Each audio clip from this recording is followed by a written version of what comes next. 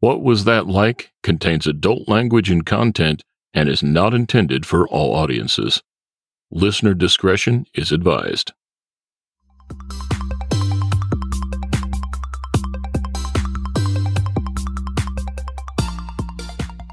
Welcome to What Was That Like? I'm your host, Scott Johnson.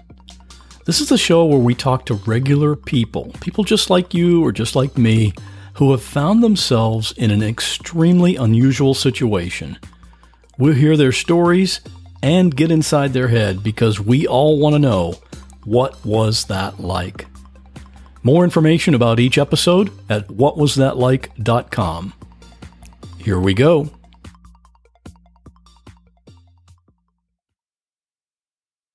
One summer day in Jacksonville, Florida, Karen got the surprise of her life. She was with her friend Cheryl. They were pulled over on the interstate, I-95, and Karen was holding a blanket to her face. She was bleeding, and she didn't even know what had happened. In short time, she learned from a police officer that she had been shot. And she wasn't the only one. 9 cars that afternoon on that section of I-95 had been hit by bullets from an unknown source. 6 people were injured. And the manhunt was on for the shooter, a 16-year-old boy who was eventually caught and arrested. Karen and I talked about what happened that day, what it feels like to be shot in the face, and the lucky break she caught when she was taken to the ER. And at the end of the conversation, Karen gives a scoop on her area of expertise, which is angel investing and the compassionate capitalist movement. As always, I'll have links to everything we talked about in the show notes for this episode, which is at whatwasthatlike.com/33. And if you'd like to join the others who support this podcast for as little as $1 a month, you can do that at whatwasthatlike.com/support. And can I just say this? I mean, it's just you and me here, right? You're probably driving or maybe out for a walk. And what are you doing right now? You're listening to me. Of course, the real attraction here are the guests I have on and hearing their unbelievable stories. I don't have any stories like that. Well, maybe one that comes to mind. But what I want to tell you is this. I appreciate that you're listening to my podcast. Out of all the 700,000 podcasts that are out there right now, you're listening to this one. That means a lot, and I thank you. And now, here's my conversation with Karen. On a scale of 1 to 10, how surprised were you to get shot that day? Well, I would say probably a 10. You don't, you think you're going to work and, all that stuff coming back from a weekend, and all of a sudden your life is in a completely different place. Yeah, I can't imagine wow, instantaneous turnaround and things. Wow, it's just amazing how that happened. Let's talk about, give us a little background on what led up to this. You were in Jacksonville, Florida, right? Right. It was the summer between my graduating from college and before I was going off to grad school. And I was working and having a lot of fun and had gone away for the weekend. It was in June. And so when I was in college, previously there had been a group of friends that I had hung out with. I had been part of a group of rugby guys that were my neighbors in my dorm, and ended up doing a lot of road trips and, fun stuff with them. And they were like a bunch of big brothers to me. And turned out that particular weekend, a group of them that had already graduated were the year before us were getting married. It was John and Cindy John had been one of my neighbors, and Cindy had been his long-term girlfriend, and we were going up to New Jersey for a wedding, and all of us were convening almost like a small reunion because I hadn't seen a lot of them in a year since they had graduated, and then I had just graduated, and so we were up there having a good old time that weekend, and there was some updates in my personal life. A guy that had been a good friend of mine during that whole time, that year after they had graduated, had become a romantic interest. So there was all kinds of new news for when I got back to the airport back in Jacksonville, returning from that trip. And you lived in Jacksonville, right? Right, or Right, Jacksonville Beach? Yeah, Jacksonville Beach. I lived with my mom down there during the summer. Okay. And how old were you then? I was 21. Okay. You said you had just graduated college. Right. I just graduated from Emory University and was Okay. getting to go to MBA school down at University of Florida, starting up in August. So this was like right smack in the middle, and it was a month before my birthday. My birthday's on July 2nd. And so you flew back into Jacksonville, and take us from that time, what happened that day? So my best friend, who also knew all of these people because she used to road trip up from FSU, and she also hung around with the rugby team down at FSU. And so we would get together at these tournaments together. And so she knew all these guys. And the guy David, that I had started seeing, the three of us had done a bunch right at my graduation as part of my graduation. So we had a whole history and things like that. So of course, when she picked me up from the airport, I had all this new news to tell her because this was all kind of breaking news, so to speak, of this stuff happening. And we ran into a friend of ours because you have to think about it. Back in 1985, there weren't any cell phones. There wasn't any social media. And at the time, so this guy that I had met on a spring break and had done this excursion in a sailboat excursion, the spring break my senior year, we bumped into him because he had come down from Atlanta to catch a plane from Jacksonville to Newark because it was cheaper at that time to fly from Jacksonville to Newark than from Atlanta to Newark. And so I was surprised if we come out the gate. Back then, you could go up to the gates. We didn't have the security we have now. So this guy Mike was there, and so Cheryl and I hung out with him and just kind of catching up. And then when we got in the car to head home, head back down to the beach from the airport, it's about a 30 to 40-minute drive. We're out on I-95, which is one of the little roads that you go from the airport to get down to our main drag going into the beach, which is 10. So we're driving and I'm thirsty, and these are all kind of like this weird stuff leading up to it when you think about what is that moment where all things could have changed. Had we not stopped and hung out with Mike, I leaned forward she had an old soda in her cup holder and she said, "No, it's hot. You don't want that." And I said, "Okay, fine." So I leaned back and then all of a sudden the glass shatters. It's really hot outside. It's probably 100 degrees or something. And I felt like I played basketball in high school and I played on intramurals at Emory on basketball. And so it felt like I'd gotten hit in the face with a basketball because I'd missed plenty of passes in my day and gotten hit in the face with a basketball. But this time, all of a sudden I'm pouring blood out of my face. I see this almost like a spigot coming down from my nose as I'm looking down. I'm like, why am I spigot of blood coming out of my face? And I yelled to Cheryl, of course she heard the glass shatter. Now, Cheryl was driving, right? And you were in the passenger seat. Yeah, that's right. And she's taller than me, so she was back. I was up further, so I was probably, a few inches ahead of her in the seat. So, I said, "Cheryl, pull over. I'm bleeding." And she's like, "Oh my God." And she pulls over and gets on the side of the road.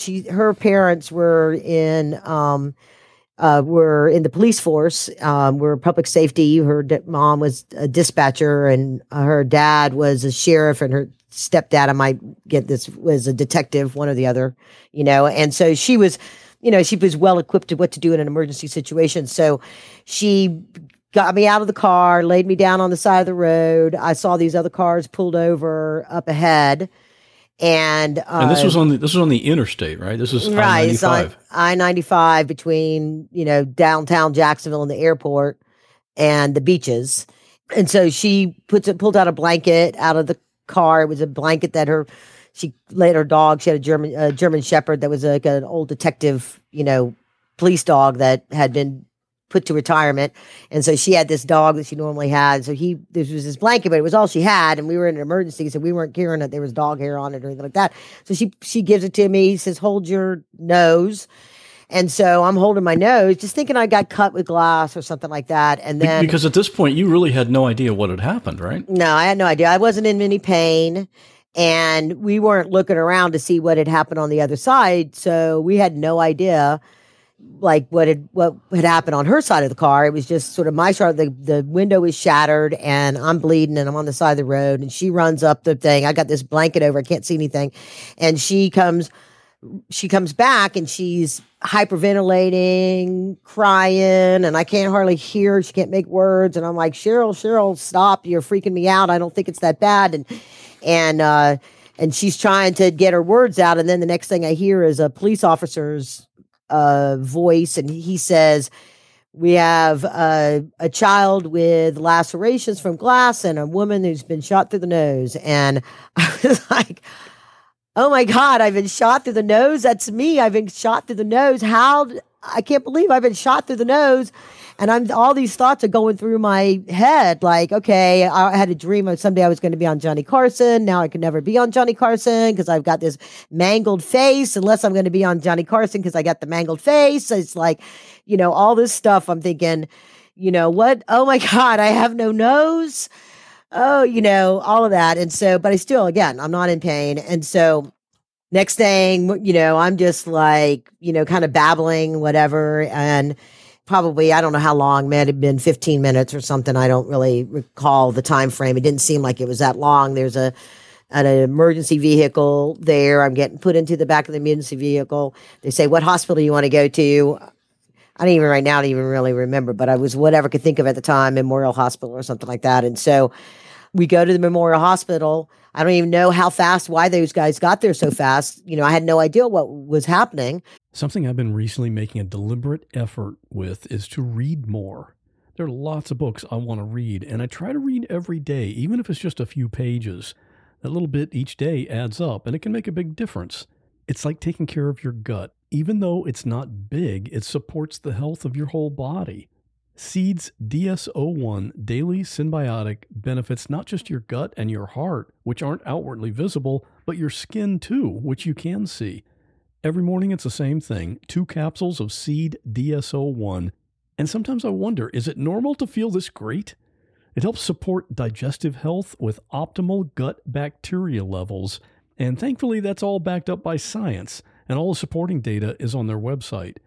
If you're trying to avoid sugar, soy, peanuts, or gluten, you're good to go. And I was reading the literature and I thought, you had me at vegan, because it's that too.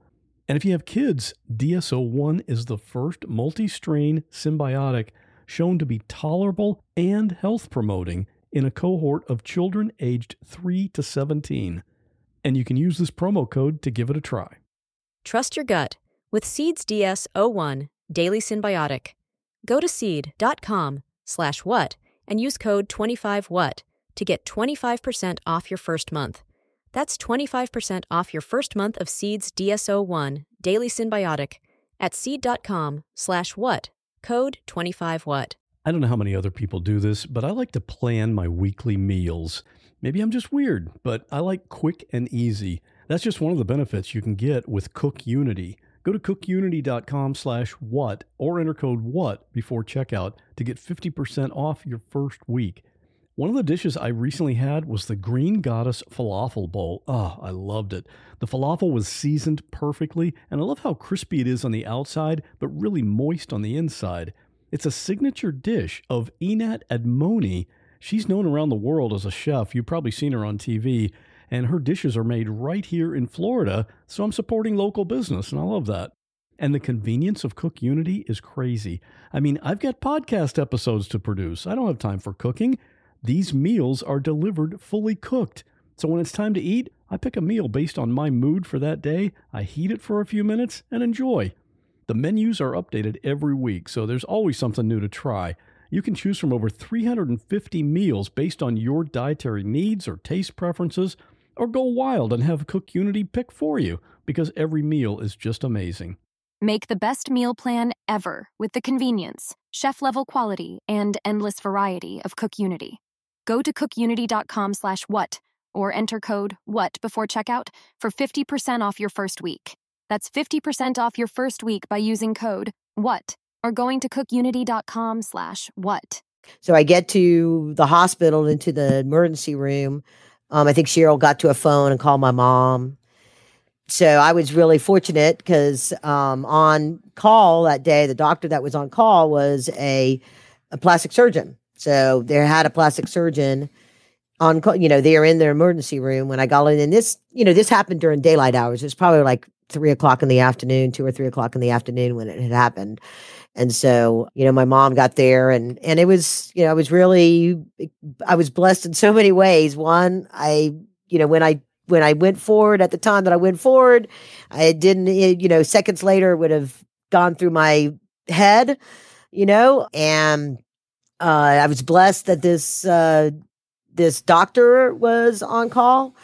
And, I never had any other surgery other than he said that if anybody was ever going to get shot and have the least amount of damage to them, because, usually bullet holes will leave an indentation if it's in your shoulder or something like that, I got shot in a part of my nose that didn't really do any damage. I don't have a deviated septum. I have a little bit of, kind of an ongoing allergy thing all the time, but I don't have major damage to my nose. It's just like people, it looks like who knows, I've just got this a little bit. He basically took the flap of skin and put it back over and sewed it together and connected some of the membranes that were up inside of it to restore it. And I've got a little bit of shrapnel on the edge of my mouth here that, stays there, and a little bit of glass up in the bridge of my nose that shows up on x-rays. But, from that, for the most part, that's it. And my bandage, I didn't have my head all bandaged up.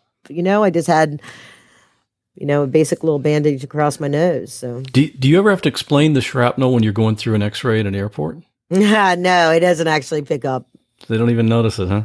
I used to have to explain it a lot to doctors when they go, "What's these things in your nose?" If they were doing any kind of a x-ray, or like, when you go to the dentist, it like might show up at, it's the glass is kind of diminished over time, and it's not as prevalent as it was before. Now, I'm really curious because when you first found out that you were shot, it sounds like one of your initial reactions was, "Now I can't go on Johnny Carson." Yeah. Why would you have gone on Johnny Carson? Were you a performer, an entertainer, or some type? No, I just I had a dream of what I was going to be doing in the world. And, I wanted to be a person that was considered an expert at the time. I was an economics major at college. I went to get my MBA. I was kind of looking at doing an MBA JD. And I wanted to be a person that advised companies, travel the world, be exotic, and be this sort of expert. And, you always want to be famous for something that you could like be on a Johnny Carson or something. You know what I mean? It's like a 21-year-old with all the future ahead of her and what might be my future. And, just wanted, I don't know, crazy thought. Seemed like it messed that up a little bit then. Yeah, well, who knows? There's times that, I'm a best-selling author, so who knows what's the future may tell. So what actually happened? Where did this bullet come from? The bullet, came through the right window, the passenger window. It went through my nose and underneath Cheryl's chin, because she was taller and sat back and up higher, and out the other window. So there was a bullet hole in her window. And it turned out that they actually, at the time, they didn't know what was going on. It became this giant manhunt, because if you think about it, 1985, it was very rare that you had people getting shot like we have today. It was a unusual thing.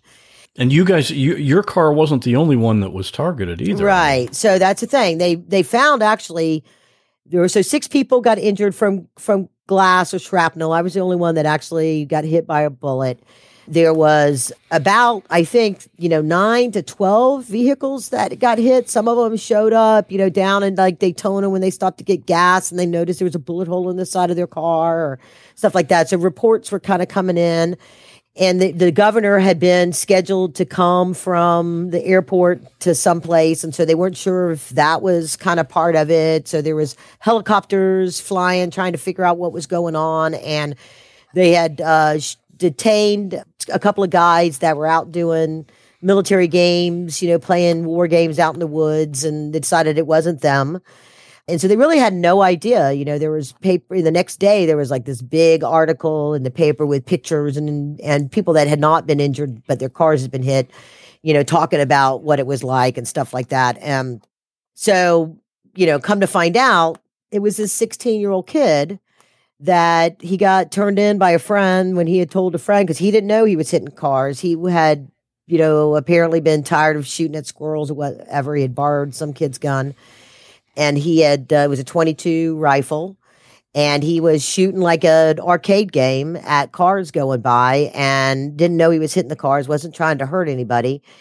And so when he was out of bullets, he left. He had no idea because the cars were pulling over on the side of the road, and it wasn't until he saw it on the news that he realized it was him.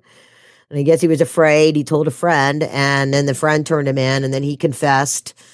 And so then there was they arrested him about a week and a half later. And then there was a whole bunch of decisions on what to charge him with, and 6 counts of aggravated assault. And then, because this was fairly unusual, he didn't have any kind of real record of being a bad kid in school, maybe a tussle here and there, but, no real record. His mom and dad had been divorced. His mom had recently remarried, so he had a blended family. So there was a little bit of feeling like the odd kid out kind of a thing, I think, maybe. And so they started out trying to charge him as an adult. They eventually, I think, settled for him to be charged under a youthful offender program with 2 counts of shooting into a vehicle and 1 count of aggravated battery. And he was sentenced to 8 years in prison with 5 years probation. He had a small, about $1,300 restitution to go to 13 people, because that was kind of, I guess, and then he was in a medium security with 18 to 24-year-olds. He was 17 at the time when he finally got sentenced. Yeah, because he was 16 when it happened. And yeah, just look, it's just amazing that, kids do stupid things. Yeah. But this one stupid thing seems like it kind of set the tone for the rest of his life. He didn't have a record prior to this. No. But I did some research. His name is Julius Steve Davis. And for this case, this random shooting into cars, he was sentenced to 8 years, got out after 2 years. Right. He was released on, they had an overcrowding situation. And so good behavior ones that had got out. And then unfortunately he was caught doing a crime like just not even a few weeks or not that long after he got out. And it was kind of stupid. I looked up his record. A few months after he got out, he shot up a jewelry store and stole about $60,000 worth of jewelry. And so he was sentenced to 20 years for that, but again, got out early. Oh. Shortly after that, he held up 2 grocery stores at gunpoint in Jacksonville, and he was put back in prison. And then for that one, he got a life sentence, and he's still in prison today. Oh, really? I didn't know that. Yeah. Yeah, because when he had, what I had heard when he got picked up on the second one, it was at nighttime. So I don't think there was actually people involved. He might have shot through the glass to get in there, but he was driving down the road without his lights on and got pulled over because he didn't have his lights on, and they saw the jewels and the gun in the back seat or on the seat of the car. And so it was just really kind of a stupid thing. And it was really tragic because, I don't know what his life was like when he got out with his family. There's such a hard time sometimes when people get out of prison these days for them to actually get a job and be part of society, where sometimes they feel like the only choice they have. They don't have any other choice to do anything other than crime. And it's kind of a tragedy of our justice system. But, and unfortunately he did make those even worse choices after he'd made the first bad choice when he was a kid. Yep. Some bad choices for sure. It was really amazing that with 6 different people that were injured, that no one was killed. Yes, I know. It would have been, a whole other story had any of that happen, right? I'm very, again, I thank God that I'm here today to do the things that I do and to chart the course of the life that I've led so far. And not take it for granted.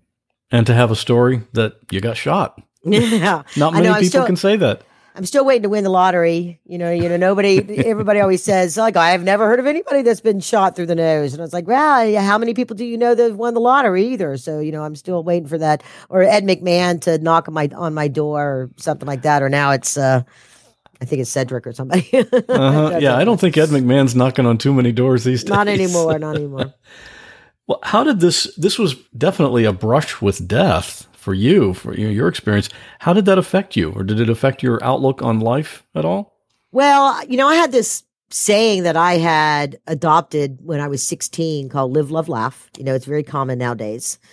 And so it was sort of my, live life fully, love freely, laugh spontaneously, right? And so it had been part of sort of my makeup of my approach and viewpoint on life. And then when this happened, June 2nd became my life day. So I always try to plan something special with friends, or sometimes I'm just feeling quiet, and I'll, celebrate my life day. So June 2nd is an important day for me. And I, at the time, I had sort of big dreams. I didn't know, what that meant and where it would go and where my life would go. But it was always something that I felt like I had to find my purpose in life. And I never really felt afraid of driving, or this kind of random thing would happen again, or I never brought any of that with me because I felt spared. You know what I mean? If something bad was going to happen, that was the time for something bad to happen, So I felt like not like I was going to be foolish and go off and, jump off cliffs and things like that. Although, I have done plenty of foolish things, but I felt like there's going to be something. And so by the time I got to starting a family, I was just kind of living a normal life, working the corporate gig, happily married, we'd been married about 10 years when our daughter came along. And I remember telling a friend when I was telling the story, and I'd left IBM and I was kind of starting my business, and I wasn't really sure if that was going to be, when I left IBM and my life took a turn, I remember telling my friend, I said, well, I don't know, I always felt like, so maybe my special purpose is that being the mother of this child, and I didn't have any other children. I wanted other children, but it just didn't happen. Being the mother of my child, maybe she's going to go on and do something, because one of my favorite Christmas movies is It's a Wonderful Life. And, part of the story of that is he thinks that he had no value in his life when his business all falls apart. And he's like, everybody would have been better without me and all this kind of stuff. And, the angel comes down and tries to teach him what life would have been like without him. And, there's all these changes, right? And then he says, I did have a wonderful life. And so it's, and so, you wonder about that. You touch, the thin threads of the people that you've touched in your life. And maybe that's the reason why, I'm still here, because there's something that I'm having an influence on somebody else, or, my daughter or whatever. And then, as I kind of went forward in life, the recession hit my business hard, and I had this big expectation of what was going to happen. I had taken over this angel group. I'd built it up really big, doing these angel investor events, helping companies raise capital, learn how to raise capital, doing all these things. I thought we were going to make it a whole national deal. We were going to have chapters all over the country, and I was going to do this thing called our Funding Planet that was going to be this way, now it's all over the place. But at that time, there wasn't a LinkedIn. LinkedIn was like the only social media that was out there at the time. And it was going to be a way for entrepreneurs and investors to connect up. Now you see all these crowdfunding platforms. But this was going to be a kind of a platform, our Funding Planet. And it was this vision for what it was, but you didn't have template for doing this stuff. So it was, heavy lifting to get this thing done. And then the recession hit and everything just kind of fell apart. I learned a lot of lessons about, the direction my business was going at the time and things that I should have done different. And it was, a life lesson, but the people that worked for me got laid off, and I became a solopreneur again, and, was dealing with a lot of discouragement about setting these big dreams and this big expectation of where my life was going to go and the impact I was going to have. And I was coming up on my 50th birthday, and my dad had passed. And when he had a hospice situation at his house, and so I was out there to look at his, to kind of be there during that process. And I started going through all of his memorabilia to create what we were going to use for the funeral. And I discovered that because my dad had not been a big part of my life during my teens, and I really only got to know him as kind of an adult. And so I discovered that all these things that I had known about him, he was an inventor. He invented the first screen printer to be able to do 5 colors on a t-shirt. He had been part of the aeronautical engineering team at Hughes Aircraft when they built the first satellite that went around the Earth. And so he had been an engineer and had been a part of this and been an inventor and always had these big entrepreneur aspirations. And his screen printing business had become a manufacturing business, and he was manufacturing the screen printing equipment. And so I had looked at all of what he had done, and I realized that he hadn't even started that business till he was 50 years old. And so I was like, wow, here I'm thinking, I don't know what's going to happen in my life because now I'm turning 50 and I had this business that didn't turn out the way I wanted it to turn out. And I was like, wait a second, I'm turning 50. My dad just started his business when he was 50. So what am I doing? I needed to get rid of that stinking thinking. And so I dug back into Think and Grow Rich and, started to reevaluate how to turn things around and what to do next. And my mom had been, a huge encourager and supporter during all of that and during that whole time. And when I was in school and supporting me during school and everything. And so, between the two of them, her steadfast and then his inspiration of where he had gone, I had a good basis to build upon when I decided to dust myself off, pick myself up, and spin myself around and get on the road again.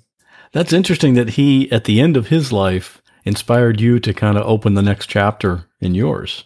Absolutely. That's pretty cool. Tell us about your business now. What do you do today? I know it's Compassionate Capitalist, but what does that mean? Yeah. So I had read this book way back when by Rich DeVos, and it was called Compassionate Capitalism. And in his process and his thing as he's one of the guys that started Amway, right? Right. And so was, you help other people learn how to have a business, and through his business, Amway, it was to, give people a hand up, not a handout. And if you help people become successful, then they can turn around and help other people be successful. And when they make money, then they spend money, and that, helps the economy and all that kind of stuff. And so it was a bottoms up, not a trickle down. And so I kind of took that and I modified it to be what I believed angel investing was, right? Because my last job at IBM had been I was a complex opportunity business manager, and my nickname was the deal maker. And I'd work with companies that had innovation that they needed to bring to the marketplace, and they needed to get money. So IBM I would be on a team that would put together their plan and endorse them, so to speak, so they could go out and get venture capital money and then come back and spend it with IBM. And so that was and I was around a lot of this innovation. And so part of why I had left was to go help this one company do all of that. And I discovered angel investing. It was like brand new to me. I was like, it made sense, but I had no idea there were individuals that were writing checks out of their checking account. And so the reasons why they would invest in a startup company was because that they believed in the innovation that this inventor or this founder or this process or this idea for a business, or they believed in that entrepreneur. And because it's a new thing and it's a high risk, a bank is not going to loan money to Banks don't live in money. They startups get their money out of their credit cards, or a lot of times, particularly if they're a high growth company, it's this group of angels that will give them the money. On average, it's between $10,000 or $25,000. Somebody will stroke a check, and that was my definition of compassionate capitalism: somebody that invests time, money, knowledge, resources into an entrepreneur endeavor to bring innovation to the market, create jobs, and create wealth for all those involved. And when the economy was tanking because of the recession, I said, I'm going to take my podcast show. I had been doing these giant events with multiple companies pitching and hundreds of investors attending. It was called the Southeast Private Equity Conference. We called it the SPEC. And so my radio show was called the SPEC Radio Show. And I would interview people on the show and industry people and all this kind of stuff. And I changed it to the Compassionate Capitalist Show. And I wanted to because a lot of angel investors I knew took their money out of the banks and they had it sitting on the sidelines and I wanted them to put it to work in entrepreneurs, because the best way to turn our economy around was to get these entrepreneurs going with where the new jobs were going to be, where the innovation was going to be. And the big companies that struggle with innovation sometimes because they're a bureaucracy, they buy these companies. That's how they get the innovation. There's a whole food chain of how that happens. Most companies don't go public. Most companies get bought at some point when they get to a certain size. And so, that was really what I wanted to compel people to. And so that was what I was, when my dad passed, I was just in the start of that. And I said to myself, I keep talking about doing this compassionate capitalist movement. And I keep thinking, oh, it's too big for me. Oh, it's, who am I to think I could do this? I couldn't even do this other thing. So who am I to think I could do this? And then I said, I was shot through the nose. And here I am. If I could be the person they said, maybe this is it. I have to start the compassionate capitalist movement. If not me, then who? And so that's where it became my life mission, my business endeavor. My podcast now is my megaphone for those ideas and those concepts. When the Jobs Act came about in 2012, it was what we knew, people in the industry knew, was the biggest barrier between entrepreneurs raising capital was being able to get access to capital outside of these tightly knit angel groups.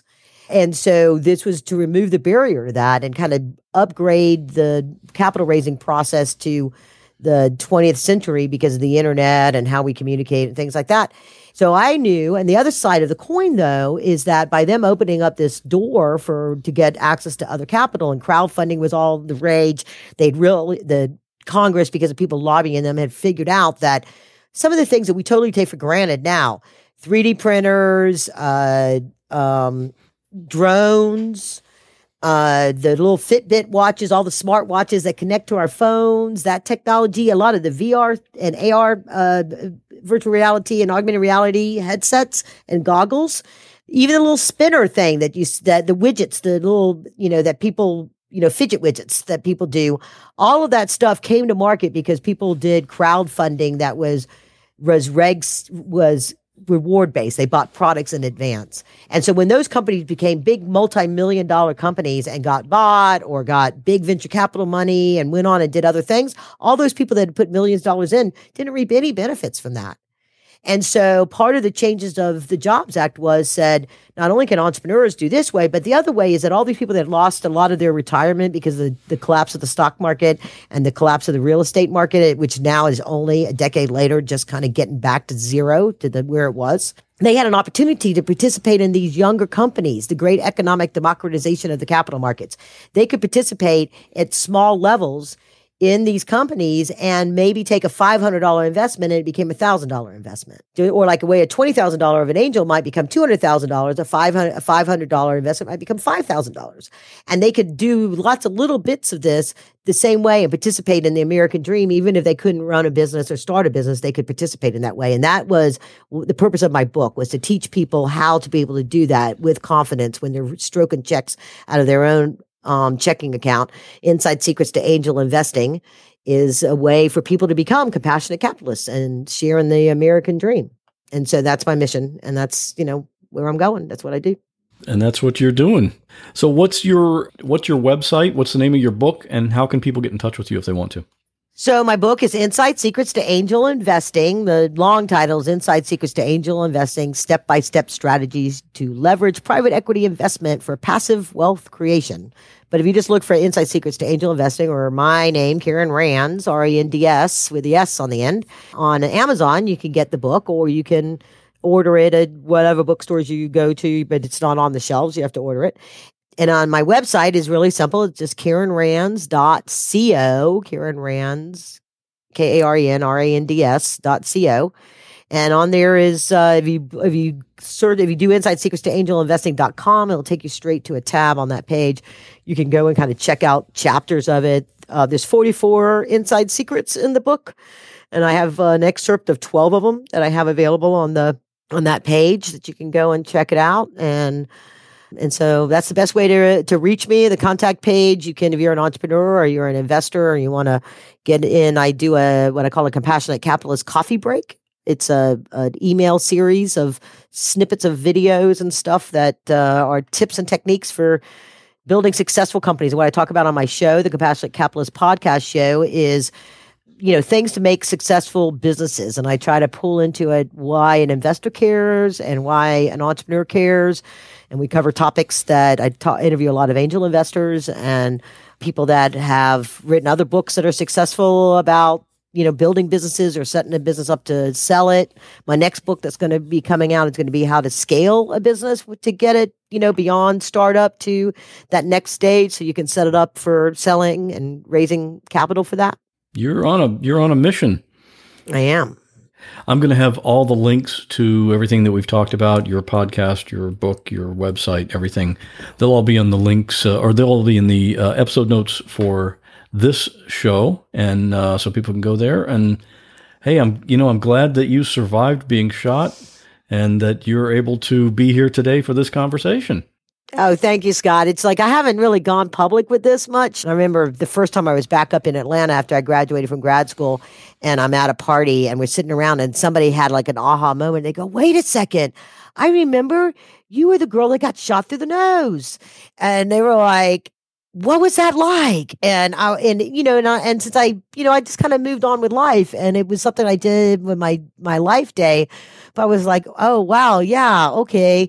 And so you take it for granted because I have friends that I've now known for 20, even here where I live now, and 10 years, and it'll come up sometimes. And people that I've known for a while, they're like, "Wait a second, you got shot?" Oh, and then one thing I have to add to it, because it'll come up and I'll say, "Oh, I have a Purple Heart." And they're like, "How'd you get a Purple Heart?" So that summer when my job was working at this bar that tended to the guys in the military base that was down the street. Jack's Liquors had a bar. And so I was, my clientele were all mostly Navy guys. And they, when I got shot, I'd missed work that day. And my boss was like, "Yeah, right." And then she saw the news. And so when I came back in and I was on the door checking IDs for a while, and I had my bandage across my nose, and some guy that had been there, was a regular, older, got very much older, and he had 2 Purple Hearts, and he gave me one of them, and it was really extremely special. So I still have it, and I look at it and cherish it as a memento that of the experience. Yeah, that's a pretty cool gift. Karen, thanks for sharing your story with us. It's very interesting, and we'll look forward to seeing where your compassionate capitalist movement takes you. Thank you very much, Scott. I appreciate you giving me the opportunity to share this personal part, but something that is important because everybody has a purpose in their life, and hopefully they don't have to get shot to find it. Thanks for listening. My goal for each episode is to bring you people and stories that you just won't find on other podcasts. If you'd like to discuss this episode or previous episodes with other listeners, you can do that at our private Facebook group at whatwasthatlike.com/Facebook. I hope to see you in there. And if you'd like to support the show, you can do that at whatwasthatlike.com/support. And I'll see you in 2 weeks, where we'll once again be asking the question, what was that like?